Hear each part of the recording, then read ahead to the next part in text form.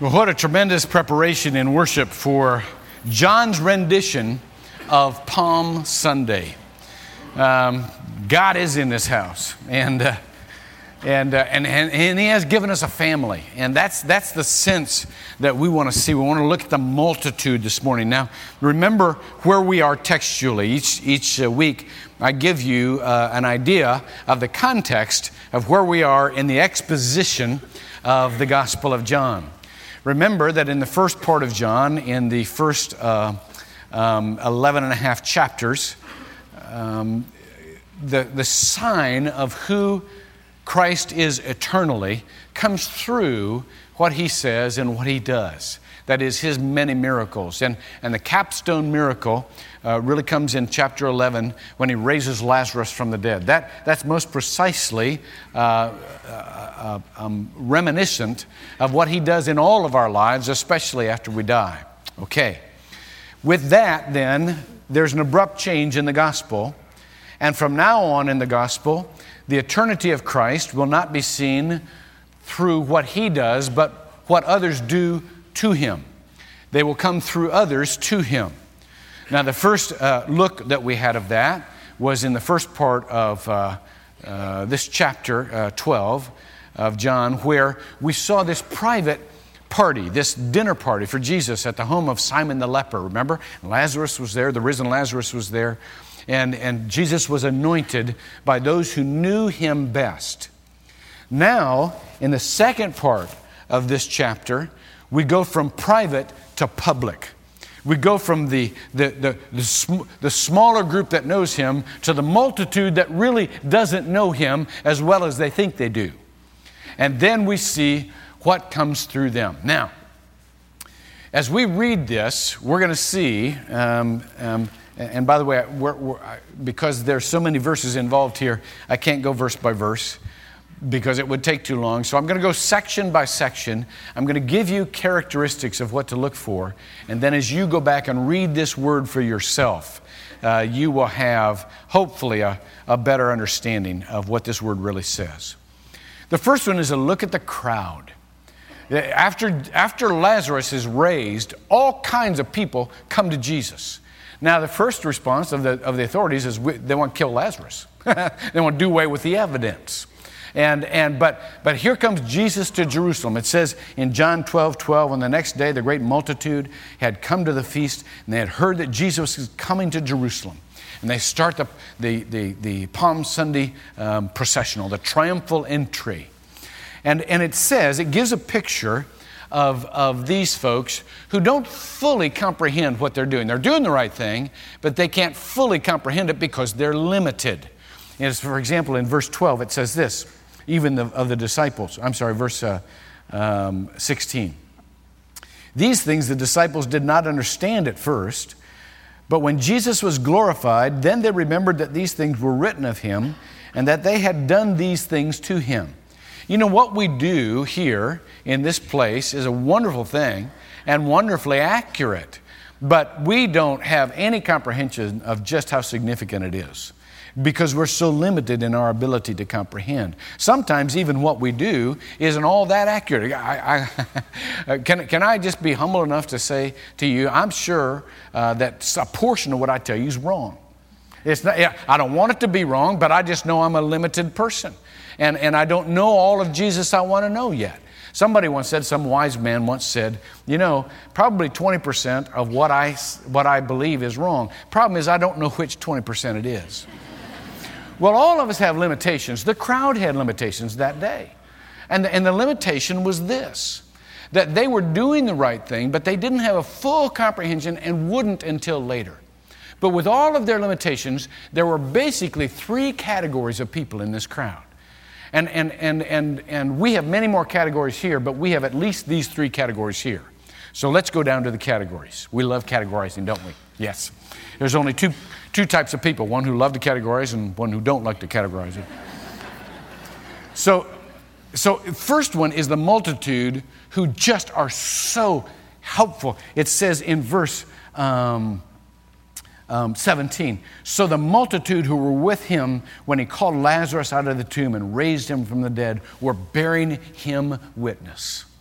One of the reasons I suspect that you come to church, and I want to acknowledge here, I know those of you who are still here overcome all kinds of barriers to get in this place.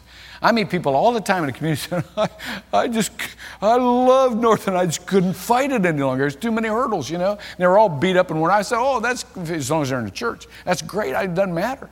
But you're the sturdy ones, you know. You're the ones that have overcome the traffic and the crowd, and you're here. And I got this question: why? Because there's something that helps you worship where you can't get it by yourself. And part of what helps you worship is, in this place, there are people who love Jesus. And you know they love Jesus. And so there's this spirit of kinship, you know. You probably don't even know the person beside you, but when you hear them worshiping, boy, your spirit worships. You can see Jesus better because of them. And you just sense this close, it's not explainable, it's close closeness to them, this kinship. Let me tell you about a book I'm reading. I'm reading a book called Cheating Monkeys and Citizen Bees. I love this book. It's a book about how animals cooperate. It's really it's a collaboration of evolutionary biology and anthropology. Now, let me be very. This book was written by a believer. It's published by Harvard Press, but it's written by a believer, and this believer is not so simplistic as to really believe that you can take animals and apply it to people. Same principle, you know, because people are just animals after all. No. He's not that simplistic. But he says there's some things that people could probably look at among animals and maybe get some ideas. And he talks about the 4 forms of cooperation that animals have. The first form is and I'm not going to go through, I'm just going to name one. First form is there's this innate closeness to people who are blood together. And by the way, we are blood together. Anybody who is in Jesus Christ is in blood together. We are in His blood together. So we're blood. And so he goes down through and he says, and he goes down to different categories. He says this. He says, in Kenya, Africa, there is a certain kind of bird called a bee-eater bird. And in these groups of birds, there are birds that produce offspring, and there are birds that don't ever produce offspring. They're called nest helpers. And they hang around the nest, even though they don't have children of their own, to help these children grow up, these little baby birds. Problem is, there's so many baby birds, they can't help all of them. And so observers have observed which of the bee-eater nest helpers help which of the baby birds. Okay, you with me so far? There is a point to this. 94% of the time, these birds who would have no idea who they're helping help those who are closest blood kin to them. It's just innate. And then he goes to an anthropological example. He says, in Venezuela, there is a tribe, maybe you have heard of them. They are the Yanomamo tribe. You wouldn't hear them by that name. They are called the fierce people. Isn't that cool? Oh, yeah. Every man in here would like to belong to that tribe. Yeah, the fierce people. And they're called that because they fight all the time. All the time.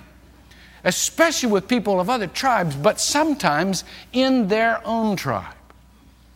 They are so fierce. But there is only one group of people that they will not fight. As a matter of fact, they will die to protect. And that is their closest blood relatives. There's something about that kinship that brings out the best in them, the most sacrificial in them. There is that in our culture too. Those of you who have read about the incidents of domestic violence, especially child abuse, you have read these figures. You will know that a child is 100 times more likely to suffer child abuse in the home of one biological parent and one step-parent than two biological parents. Now, please don't rush to any conclusions on that. I was raised most of my life by a single mother, but she did marry eventually my stepdad, who was the kindest, most merciful, most wonderful man. And so step-parents can be wonderful. But there is this sense, there is this link to kinship that brings out the best in us and the most protective of us. When you come into this group, you will sense that there are people here who just love Jesus, and there's something about them that brings out the best in you, brings out the most mature, the most sacrificial, the most worshipful. All right, that's one category. Now there's another category in here, and that was the category of the Greeks. In chapter 20, in verse 20, it says this: "Now there were certain Greeks among those who were going up to worship at the feast. These therefore came to Philip." Philip was a disciple, but he had a Greek name. You know, it's kind of like, hey, we're Greeks, right? You know, so you go to the one most like you. And then they said this: "Sir, we would see Jesus." Now let me tell you what's happening here. The Greeks are coming from outside Jerusalem, from a different culture, yet they are believing intellectually, and they're wanting to understand intellectually, but their understanding, then intellect won't do it. They got to get near Him. They got to experience it. There are people in this congregation who are intellectually oriented. As a matter of fact, we have a very large contingent here, a large mix of those folks. And that may stimulate your faith, or that may intimidate you. Sometimes it depends on the person, but it can do either one for me. I do get a little bit intimidated when I know that I'm talking to a very, very bright person. And I'm getting more intimidated as time goes along, and I realize how many of our young people are so much smarter than I am. It is intimidating. It really is.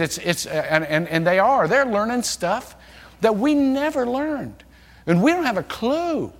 This takes place in my home. My young son's like this. He's in pre-med, and the other day we were sitting around the dinner table, and we were talking about this lady that had her gallbladder extracted, and she had lost weight, not from the operation, but from the change in metabolism. I said, "Joel, what would cause that?" He went into this 5-minute diatribe about the enzyme reactions and the chemical breakdowns, and I didn't understand a word he was saying. But I kept going, you know. I didn't want him to know. I read in Harper's Magazine some time ago, there was a general cleanup of nuclear waste around a specific area. I think this was in New Jersey or someplace. But it was prompted because of a particular event. This kid, 17 years old, was in the Boy Scouts and wanted to earn a merit badge. Now listen to this. Wanted to earn a merit badge, and so he built a small, functioning nuclear reactor in his mother's potting shed. He somehow found the materials. This is what caused the prompted the cleanup. Somehow found the materials. He first built, if I can remember this correctly, a radium and an americium neutron gun. And then he made out of titium, it's an element, a small nuclear booster reactor, and then he built this blanket of energy, home refined blanket of energy of thorium and uranium, and put together this small breeder reactor in his mother's tool shed. Well, he got a merit badge. In atomic energy, you know? And I'm sitting there thinking, boy, I'm having a good day if I can put a word together in my alphabet soup. You know, I'm thinking, boy, I've really got something here. Cat, I found cat in here. Well, the point is that there were intellectuals in the crowd. And God mixed them in, intellectuals who knew enough to know they couldn't get there just with this. You can't get there just out of your natural reason. There has to be a spiritual relationship. There has to be a presence in your life. Nevertheless, they were part of that crowd. And when you come here, you're going to find people that are pretty smart. And that may intimidate you, or that may really stimulate you, but that's just part of the crowd, and that's what God uses. Then the third category was and there's, again, many more categories than this. But the third category are, the typical, and they're represented by the Pharisees. They're just kind of the immature, boogerhead, always looking on the negative. And it's in verse 19, they're always fighting about something, and they're usually fighting each other. People who quarrel attract one another. Have you noticed that? And we haven't got very many here, but there are people who just like to argue. There's an old saying that there are some people who just love to argue so much they can't take yes for an answer. And so here are these Pharisees who, it says in here, they said therefore to one another, you see that you are not doing any good. Look, the whole world's gone after him. They're blaming one another. Well, there is, and we're in this culture, we're raised to have this. I'm reading Leonard Sweet's latest book right now, and it's called Soul Salsa. Leonard's a very educated man, PhD, very educated. And he said, my whole educational career has taught me to be critical. I mean, I majored in criticism. That's what they teach you. And they teach you to minor in taking a stand. He said, celebration was no part of the curriculum. Never was taught to celebrate anything. Always was taught to be very suspicious, very skeptical. Well, all of us are taught like that, aren't we? And so we come out like that. And so when it comes to religion, we're not too sure about this, but we're sure about the part we can use. When we first come to the faith, we come so that it will benefit us, and somehow we'll get something out of it. And that's where the Pharisees were. They didn't want to buy the whole thing. They just wanted the part that would benefit them. And we have those folks here, and they're not evil. I mean, we're all sinners. That's why we're here. But they're just not very far on the maturity level. I love the story of the two little kids. This was emailed to us this week. Two little kids, Kevin and Ryan, 5 and 3, and their mom is making them pancakes one morning, and she just has a little old griddle there, and so they're both waiting, they're of course fighting, bickering with one another, and they're hungry, and it's breakfast time, and so she says, boys, I want to tell you something. I just can serve one of you at a time here. I can't make you enough pancakes, so one of you is going to get your pancake before the other one does. Well, immediately they start fighting who gets the first pancake. And so the mother thinks, well, now this is a good time for a good moral lesson. And so she looks at him, she says, boys, if Jesus were here, Jesus would say, let my brother have the first pancake. So Kevin looks at Ryan and says, Ryan, you be Jesus.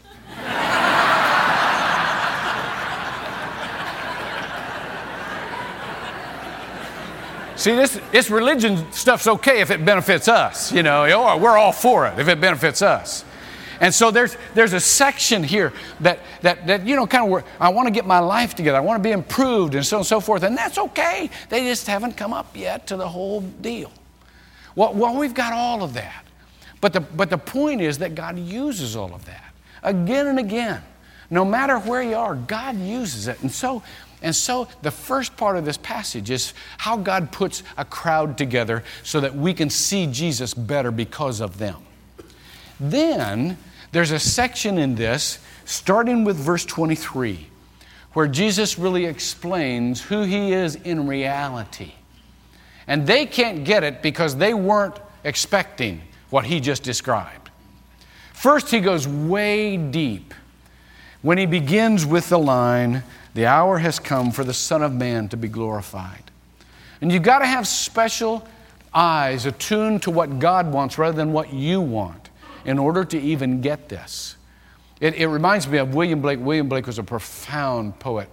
And sometimes authors ask themselves things so that they can kind of sharpen their their own intellect. And so he was asking himself, what would you say, what do you see when you see the sunrise?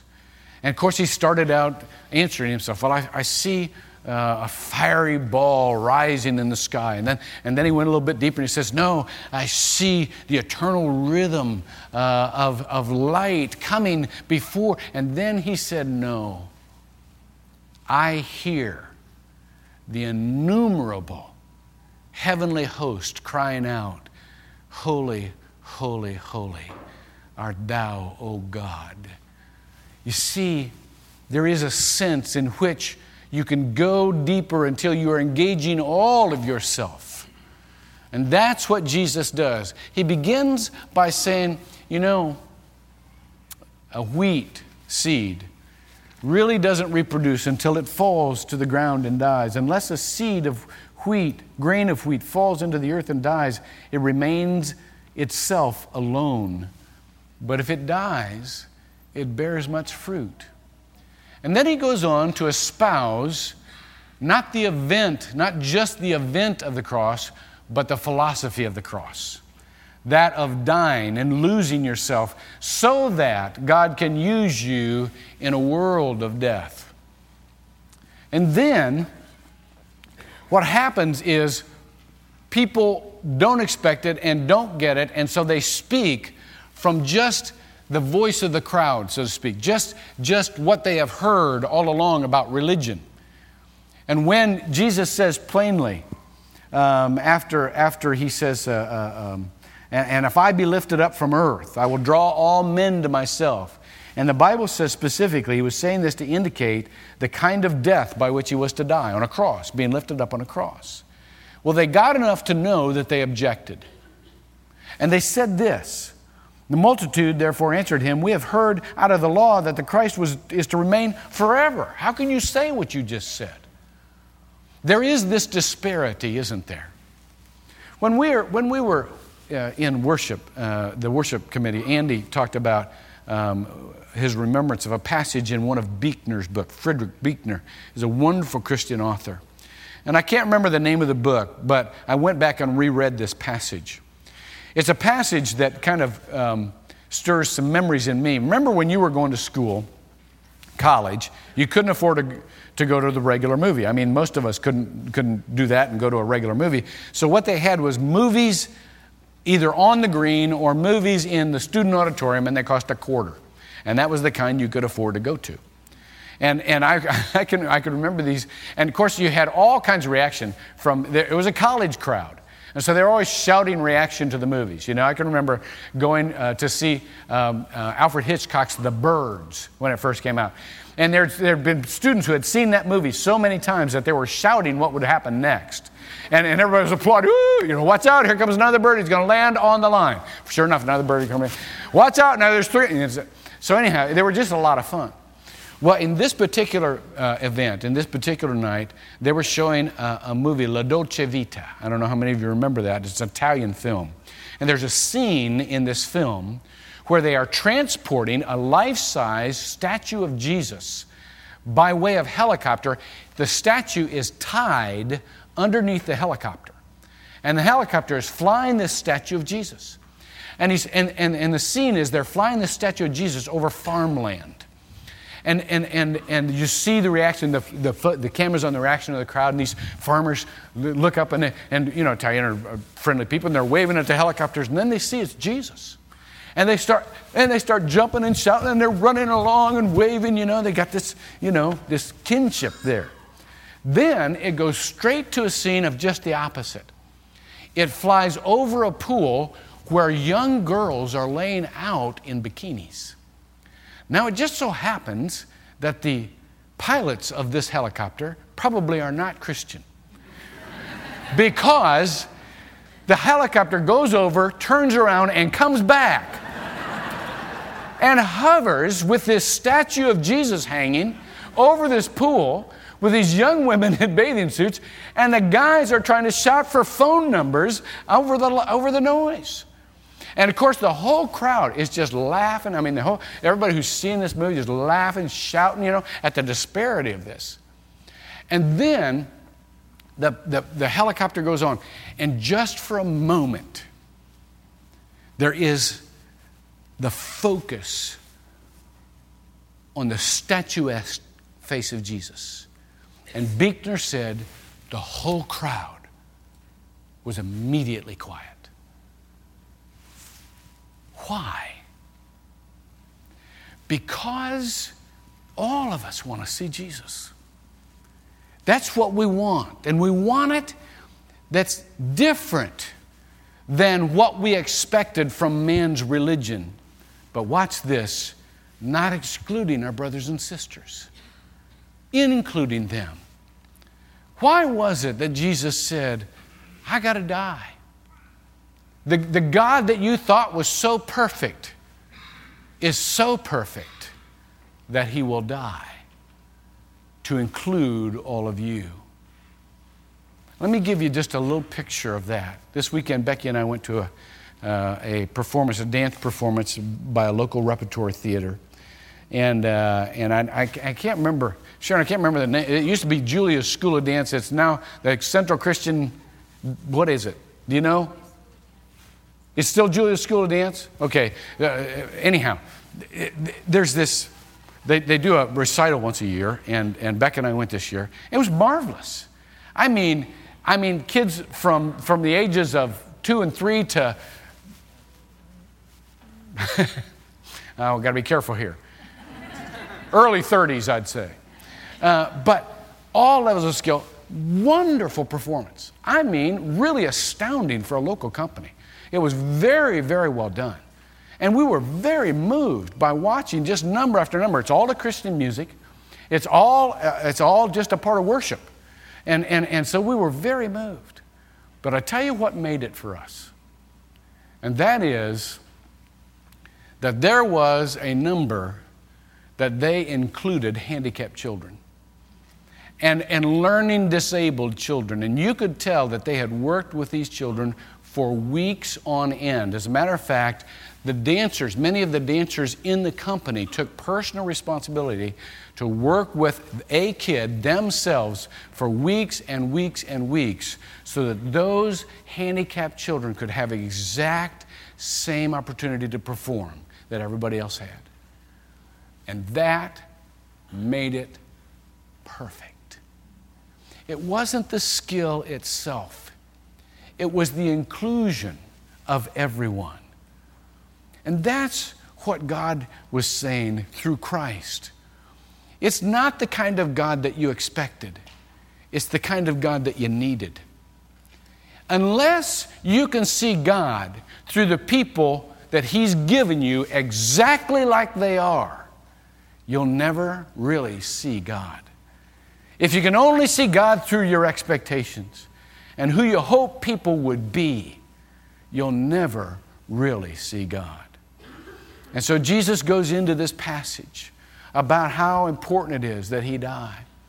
And some of them get it and some of them don't. But then He goes into the last section. And the last section really starts with the last part of verse 36, and He's talking about those who are blind and those who can see. And He comes up to this just last voice about how when you see Him, you don't really see Him, just Him, you see the Father. What do you see when you see each other? Do you see just a person? Or do you see family? Do you see just what someone else is doing? Or do you see what God has given you as someone to draw you closer to Him? This is what Jesus says. He who believes in me does not believe in me, but in Him who sent me. And he who beholds me beholds the one who sent me. And then in verse 49 it says this, for I did not speak on my own initiative, but the Father Himself who sent me has given me commandment what to say, what to speak. And I know that His commandment is eternal life. This is the link. He's saying you don't need to hear more content. You need to hear me. And you need to hear that the Father is coming through me. You need the relationship. Therefore, the things I speak just as the Father has told me.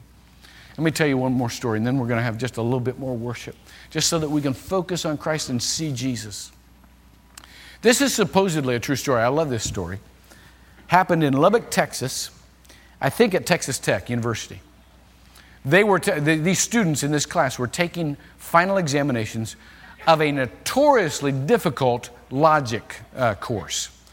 This professor had a reputation of being very difficult and giving especially difficult finals. So all of the students were immediately intimidated. He knew they were intimidated. He knew he was tough. As a matter of fact, he knew this final test was almost impossible. And so he said, I'm going to give you a break. He said, everything you can get, you can bring in an 8.5 by 11 sheet of paper, and everything you can get on that paper, you can bring into the final examination with you. So practically every student in that class wrote, exactly what I'd do, exactly what most of you would do, wrote as tiny as they could on an 8.5 by 11 sheet of paper so that they could get as much content on there as they possibly could get on there. And the day of the final, they brought it in with them. Now, I said practically every student. There was one who was just a little bit smarter than the rest. He brought in his 8.5 by 11 sheet of paper and put it down on the floor beside his desk, and then called in an advanced student in logic whom he had recruited for this purpose and stood him on that 8.5 by 11 sheet of paper.